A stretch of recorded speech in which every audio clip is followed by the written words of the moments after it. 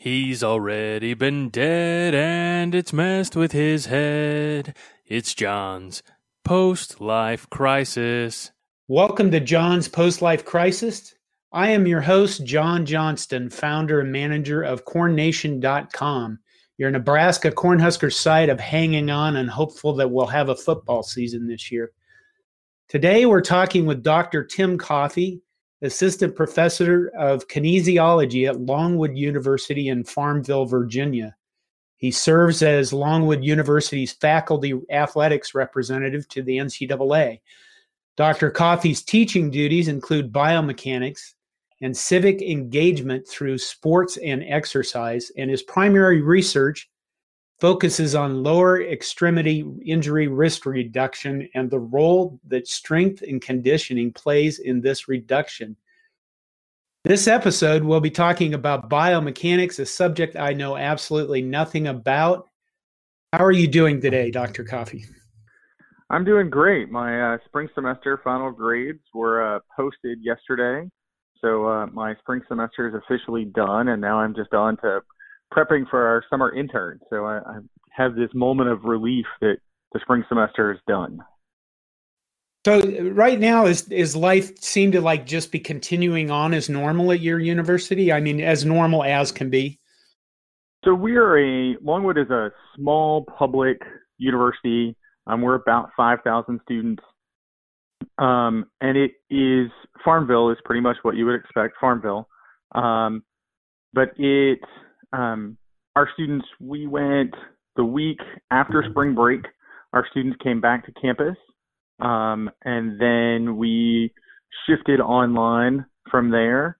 So it was definitely a different type of end of the spring semester, and dealing with our graduating seniors and trying to help them transition to moving out. Because we are a small university, we've actually already announced that we will do a graduation ceremony in October on campus, and because most of our students live in the state of Virginia, so most of them will come back and we'll do a full graduation in October.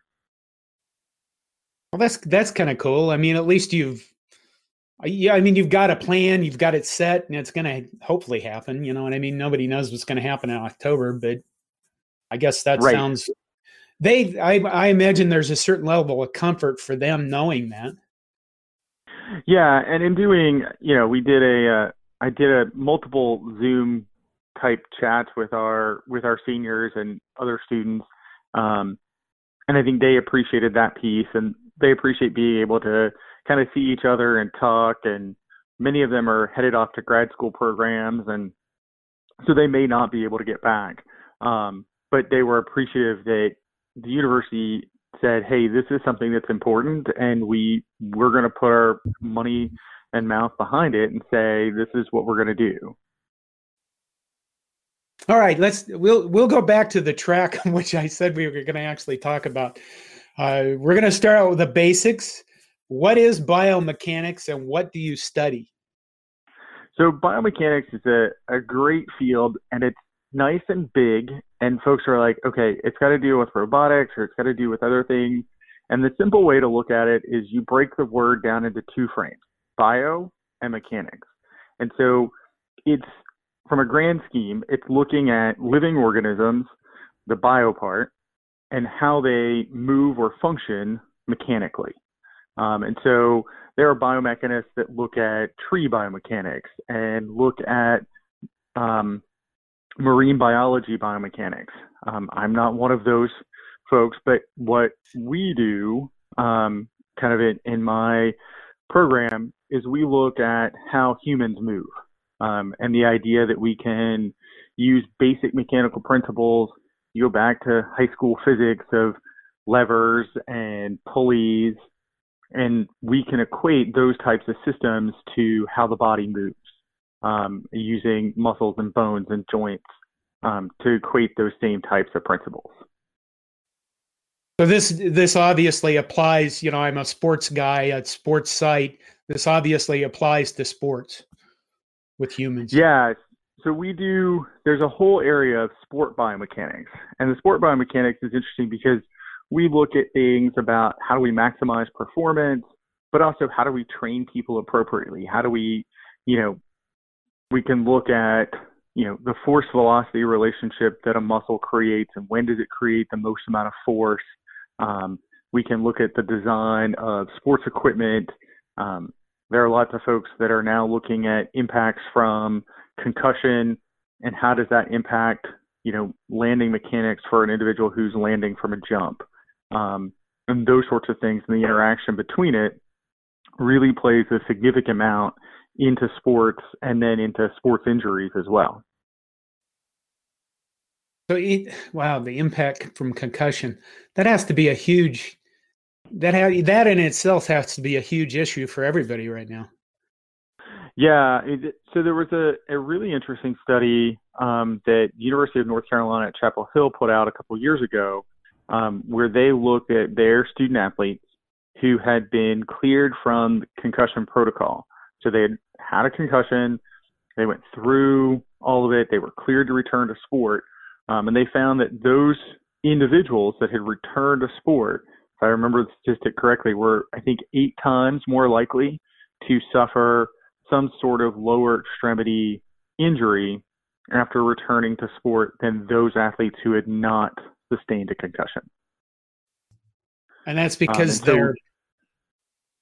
Go ahead. Well, you're kind of to go to your question, we don't really know why. We think some of it is that the neurons firing and setting off motor units to coordinate movement patterns or processing speed of the brain to be able to handle movements and how we move could be a whole variety of issues. And so now there are lots of folks who are looking at that as to what's the impact that concussions have on individuals' abilities and movement patterns and all those sorts of things. Wow, that's interesting. That's a whole gob of stuff with it. Well, I suppose a whole field of study within itself. Yeah. All right. One of the things that I keep hearing, and for me, I've said this on one of our other podcasts, is, you hear about these college football coaches that say they need like a month to prepare for football season. And I'm like one of those guys that's like, come on, in my day, we just got out there and started playing football. I don't see the point of having them to have a month just to prepare to put on pads and go play a game. I mean, it may not be perfect, but what's wrong with my attitude about just get out there and go play when it comes to these athletes? So I always, when folks ask this question, I kind of make a comparison to, hey, there's a charity run that's a 5K that's, in a month. Are you going to go and do any training for the 5K, or are you just going to hop off your couch and go run the 5K? And if you hop off your couch and go run the 5K, it's most likely not going to end very well for you. But if you do a little bit of training, even if it's a little bit, then your body has a chance to, get conditioned to running, to the loads that you're going to place on it, all those sorts of things, and it can respond better, in that month when you go run the 5K versus if you sat on your couch and then hopped off of it that morning, put shoes on and went for a run. But is there any, when it comes to like football in particular, I mean, is it more damaging because of the constant contact? I mean, how does that, is there, you know what I mean? When I'm running I guess I am pounding my knees and, you get a certain amount of pounding just from running, but certainly not the violent impact of sports. Does the month allow them to prepare their bodies for actually impact too? Yeah. And that's the other piece of it. Now, what occurs within that month, is all up for debate. And I think if you put a panel together of 5 coaches and said, hey, what does this month look like, or these 6 weeks look like, you would get 8 different answers. And I think there's a lot of debate about, well, how much contact should there be versus is it more conditioning? Is it more strengthening? Is it more neuromuscular training about how your body moves, right? All those things kind of play in. Me being more the cautious individual, I would veer away from more of the contact. Yes, you're going to have contact. You're going to get folks who are used to it, but it's much more about the cardiovascular training, the neuromuscular training, and making sure that folks are in kind of game shape mentally for what they're going to do and how they handle plays. There's some old adages about if you have an athlete who's too busy thinking, they can't necessarily move as well. The brain has a limited amount of computing speed, and if you have an individual who has to think, okay, what play are we running now? They're not necessarily then being able to physically move at the same abilities if they're just kind of reacting to what they need to do.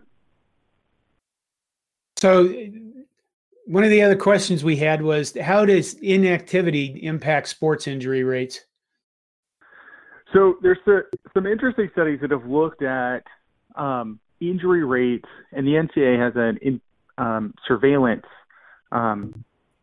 program where they surveil all injuries within sports and report it.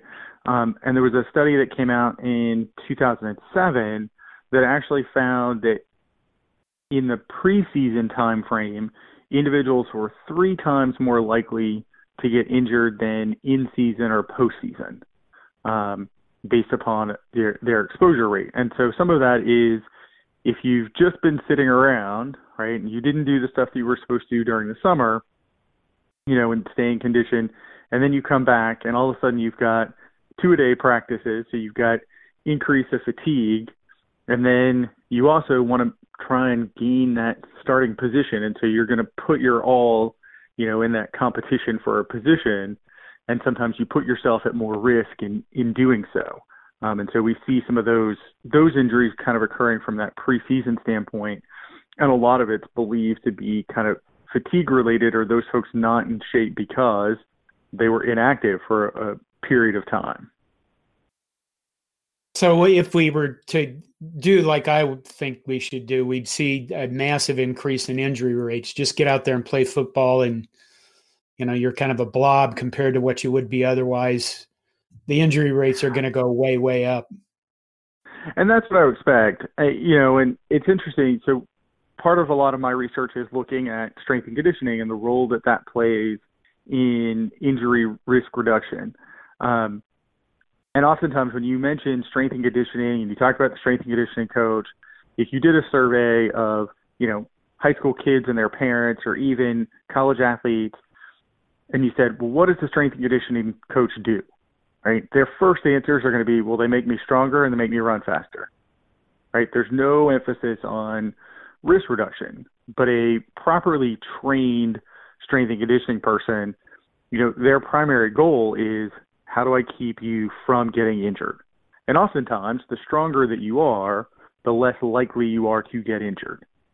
And so that becomes some of the key parts of kind of prepping for athletic competition, and what the role that strength and conditioning coach plays is more than just, hey, we're going to be stronger or faster. We're also hopefully going to be less likely to be injured. The stronger you are, the less likely you are to be injured. Why does this strike me? I don't know why that strikes me as, I guess that's common sense, isn't it? I mean, I go back to playing football. I knew when I played high school football, and I did lift weights over the summer, football got a lot more easy for me. I don't know. I guess I was thinking, sometimes it seems like these guys are so muscle bound they can't move well, and the injuries come in there because they're overworking their bodies, or because they're, I don't know, too strong and not limber enough. Is that kind of dumb? Well, no, and it goes back to, so my whole interest area in biomechanics became because, I was a high school football player and I injured my knee, and I spent way too much time with an orthopedic surgeon and a physical therapist. And what it eventually came out as to what was one of the precipitating factors to my knee injury is that in all of my lifting weights and doing the strength and conditioning, I was doing, growing up, you did squat, deadlift, bench press, those are the activities you did. Well, from a biomechanics standpoint, we look at what those 3 activities do, right? Your squat and your bench, or primarily what we look at is kind of handling your anterior side, your front side. There's not a whole lot of what we call posterior chain, which are the muscles that run down your spine, back, hamstring, and calf. Now, your deadlift does work some of that, but not to the same degree that we talk about doing hamstring curls or doing other types of functional movement and activities. And so just because somebody's necessarily strong, right, you can have somebody who can squat 400 pounds and, bench press, 350, and they could still get injured because they're not doing anything on the posterior side. And this is where the key part is, it's not just about, hey, we're getting in and we're lifting weights and we're getting stronger, but are we strengthening the right muscles? Are we strengthening the right way? And are we teaching the correct movement patterns to go with those, right? It's great that we can squat that, but is your form actually good so that you're, keeping yourself from being injured because you're strengthening the right muscles?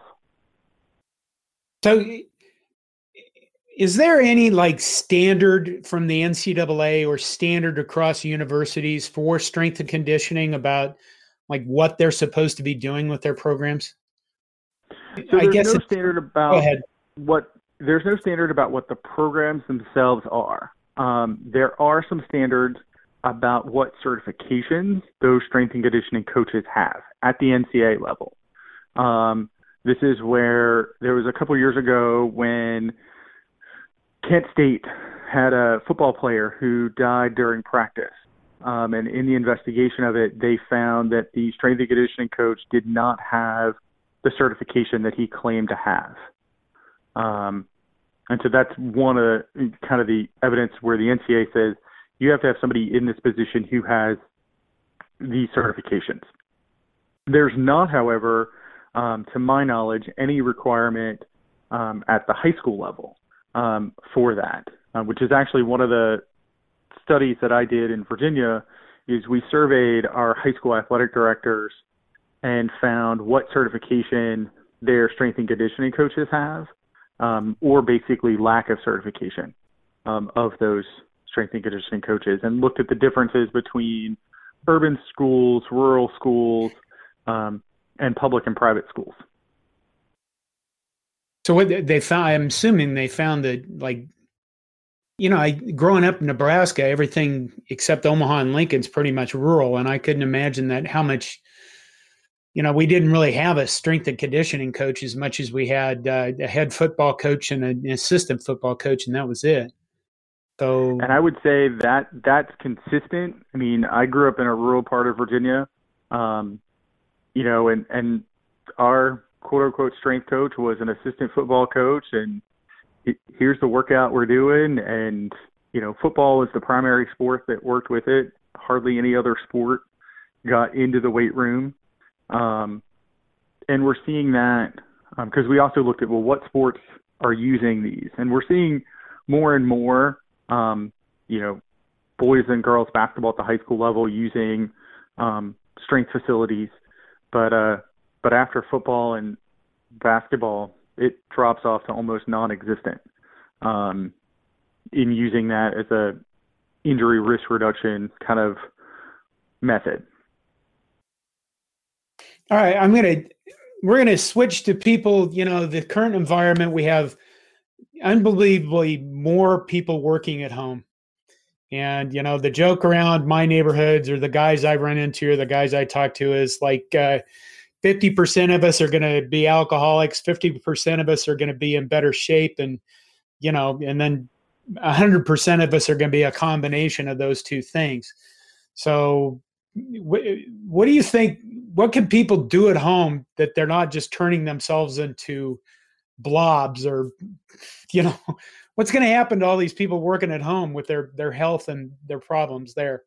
Yeah. I mean, I think we're going to see some some significant health challenges. I think between folks who, now you're sitting, yes, you might have been in an office staring at a computer or doing other stuff, and now you're, at home, you might be on Zoom meetings, you're sitting down, you're not having to walk in from the parking lot, you're not walking down to, the water cooler to talk to other folks. And so you do become more sedentary. And I think that one of the biggest things that we see that can be helpful for folks is just taking a walk. From a biomechanics standpoint, we oftentimes talk about, especially with elderly individuals who tend to be more sedentary, that walking can be one of the biggest key parts to maintaining a healthy life. And some of that is the body operates under a use it or lose it mentality. If you're not using it, hey, we're going to take whatever it is that you have and we're pulling it back in. And that can be from muscle strength. It can be from bone density. We see individuals who are on bed rest and their bone density decreases significantly, which makes their bones more brittle. They're easier to break.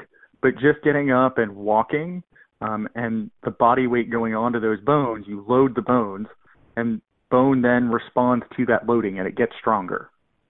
And so just taking walks around the neighborhood, walking around your house, around your yard, those sorts of things can be helpful from, just a basic strength standpoint, but they're also very helpful. Exercise has been shown to have significant psychological benefits. There's also impacts that exercise has been shown to boost your immune system.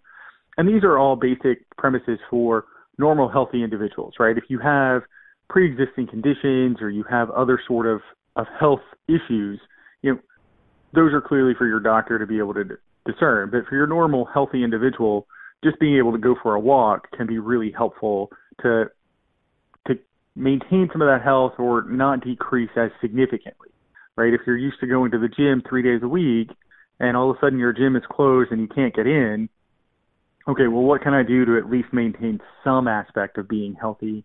Or finding things around your house to be able to do. We saw some things with one of our strength and conditioning staff was doing a social media campaign with athletes of crazy ways that they were staying physically active. Like, what were they adapting? And so somebody was using like a bag of dog food to do some deadlifts with, and other folks were using big detergent bottles as their dumbbells to be able to do curls and flies with. So finding other ways to be active can also be entertaining as well. Maybe that's a challenge with, a kid in your house or somebody else who's living with you about, well, how else could we do this? Okay, so just so we're clear, getting up to go to the fridge and get another beer should not really be considered that great an exercise. Well, I mean, if you walk around the block 3 times before you go to the fridge, that could be helpful. But, the 10 steps from, one side of the house to the other to go to the fridge is probably not helpful to maintaining a healthy lifestyle. Okay, I did want to ask you, what is civic engagement through sports and exercise? This is a class you teach, right? Yeah. So Longwood, we revamped our, every university has their general education requirement. And so we revamped ours 3 years ago, and we included at the freshman level a class we call Citizen 110. And Longwood's mission as a university is about creating citizen leaders and individuals who are civically engaged. And so with the Citizen 110 courses, they were proposed in pretty much every discipline across the university. And so a student can take whichever one interests them. And they're really about kind of an introduction to the university and here's how college life works, but it's built around a framework of civic engagement and then whichever kind of avenue. And so the one that I created was through sport exercise. And so the premise that we talk about is, well, how do we use sport or exercise to impact communities? And so this can be anywhere from, one of the articles that I have them read is about exercise programs with homeless individuals. And what does that impact? What results do we see? And so there's a couple studies that have been done that have shown, psychological benefits to homeless individuals, as well as physiological benefits. But then we also talk about, there's a really good book out called The Secret Marathon by Martin Parnell. And it's about, so Martin is a Canadian, and he's a runner. He ran, I want to say 250 marathons in a year, which sounds a little crazy. But it sounds a little more than crazy. My God. Okay, yeah, go ahead. Sorry to interrupt. But he was doing it as kind of some fundraising, and he would go to schools and do it. And then he had a brain aneurysm and almost died. And when he was recovering from it, his wife showed him this article about this marathon in Afghanistan that was the first marathon that women were allowed to run in. And so he then used it as kind of like a fuel to revamp himself, and he convinced somebody else to go with him, and they did a whole documentary about this, preparing to go to Afghanistan and then actually running in this marathon with some of these women. And these women talked about that they couldn't even go out and run in their street. Like, they couldn't run through their neighborhoods. They would be, called prostitutes, and rocks would be thrown at them. And so oftentimes they were training, running around their backyard. And so in class, we talk about, well, how does sport play in? Like, what is this being able to go for a run impact, just overall life? And so then the kind of culminating project for them is they have to create a proposal for a project that uses sport or exercise to impact the community. And so what would they do? And so I've had a number of them created. I think one of my favorites, however, was an individual who was really struggling. And I asked him, I said, well, what are you interested in? He goes, well, I'm interested in hunting. And I was like, okay, well, let's talk about what are some of the issues that go with hunting, right? Oftentimes, hunters come from rural areas. We know that there's issues with rural health. How many hunters don't do anything during the year? And then hunting season comes and they go climb their tree stand and they have a heart attack as they climb their tree stand. And he's like, yeah, actually, one of my dad's friends did that. And so he then developed, he said, okay, well, what if we did a free, training for hunters pre-hunting season, and then as kind of return for that, they would then donate one of their deer to a local soup kitchen. And so that was his kind of proposal of how we can use sport or exercise to then not only improve hunters' health, but then we can also benefit the soup kitchens as well. I can relate to that. I mean, I know a lot of guys in Western Nebraska that I'd hunted with that are, people have this attitude toward farmers that they work hard and they're always active and stuff like that. And honest to God truth, there's a lot of them that sit in a tractor for 12 to 14 hour days because these things are so automated. Yeah. And, when I was a kid, we used to lay irrigation pipe and pick it back up again, and we'd have to walk out and physically change the gates on the irrigation pipe. And it was a lot of physical manual labor.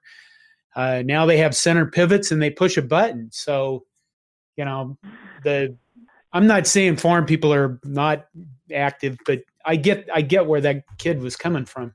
That's interesting. Well, right. And I mean, I use the example, the summer before my freshman year of college, I spent the entire summer digging post holes by hand on our family farm. And 2 months into my freshman year, my dad bought a post hole auger that attached to the PTO of the tractor. And I was like, this is just not fair. So, automation does mean that you're not doing as many things by hand. And therefore, not staying in shape, and we get older and more obese, and then we have more problems, you know what I mean? Then a virus comes along and we have the virus on top of our existing problems, and America has more deaths because of it, I guess. Is there anything else that you'd like to talk about that I might have missed? Because I know when I read your full profile, you had like 18 degrees. I wish I had 18 degrees. Part of it, I've been fortunate with my undergraduate career. It was great that I was able to split, and I did kind of half mechanical engineering and half biology. And then so when I went to grad school, it gave me a good kind of prep to be able to take the physics piece that we use in biomechanics and then attach it to the anatomy piece. And I think the one thing that I will kind of kick off with is, a lot of universities have biomechanics programs, and we're venturing out. We started a couple of years ago as a American Society of Biomechanics doing National Biomechanics Day, generally in April. And so if it's an area that folks are interested in, to check out their local college or university, will most likely be doing activities. Unfortunately, this year, everybody's got canceled, but it's typically the first or second week of April. There's some sorts of activities. I know in Nebraska, you guys have the University of Nebraska, Omaha, that has a phenomenal biomechanics program. If you're not aware of it, they've got a whole building that they just opened. So lots of opportunities to kind of learn more about the field and kind of understand all the different avenues that it has. Yeah, I saw the mechanical engineering degree, and I thought, why is this guy, you had mechanical engineers to me are guys that are going to, well, they're very structural oriented. Oh, well, I guess that's biomechanics, isn't it? I did not know that about the University of Omaha. Huh. Yeah, no, they have a great program there. They're probably one of the top biomechanics programs in the country. Kind of from an overall perspective, they do some great stuff. So where do you see this all going? I mean, let's say the human beings in 50 years, are we going to be different, longer living? I mean, are we going to have, well, I'm a sci-fi guy. We attach things to our bodies, not like the Borg necessarily, but, right. augmented technology. There's some great stuff coming out with like what are called exoskeletons. And so exoskeletons basically kind of go around certain parts of the body, and they provide mechanical assistance, so to speak. So if you're lifting, you're working in a warehouse and you're lifting 50-pound boxes all day, that wearing one of these exoskeletons will help you lift it up. So instead of it feeling like 50 pounds that you're lifting, it feels like it's 20 pounds that you're lifting. And so I think we're going to see more and more of those play in. And there's a lot of debate about whether, well, if we wear an exoskeleton, will it just make us weaker, right? If we don't have to lift those. And a lot of it would depend on, how much, right? If the exoskeleton was doing all the lifting for you and you were just pressing a button, then you are sort of like the farmer sitting in the tractor all day and you're not going to do anything. But if the exoskeleton just reduces that weight from 50 pounds to 20 pounds, then you're still lifting 20 pounds. And so the muscles are still, working. And so you're not necessarily going to see that muscle disappear, but you're also probably not going to get the same overuse because they're not being overworked picking up 50-pound boxes on a regular basis. And I think as humans, we do a good job of constantly pushing the limits of what our body can do, whether that's running marathons or lifting or, we're going to do the weekend warrior stuff in our backyard, all those sorts of things. I think the human spirit is not going to change significantly to make those things not happen. Oh, the exoskeleton sounds pretty cool. I hope. Yeah, there are some really great stuff with those going on, and some of it's also been done. Like there's a lot of kind of dual research with military branches in doing like how do we offload some of the rucksacks and landing from parachuting, those sorts of things that we can utilize kind of exoskeletons to help decrease the loads on the human body to help prevent whether that's overuse injuries or acute injuries or anything across the board. That's cool. Okay, I said this once before, but anything else that we should add, you think? Not that I can think of. Okay. Well, then we'll be done. This has been Awesome. This has been John's Post-Life Crisis. Thanks for listening. Go Big Red. And thank you, Dr. Coffey, for joining me for this episode about biomechanics. Great. Thanks for having me.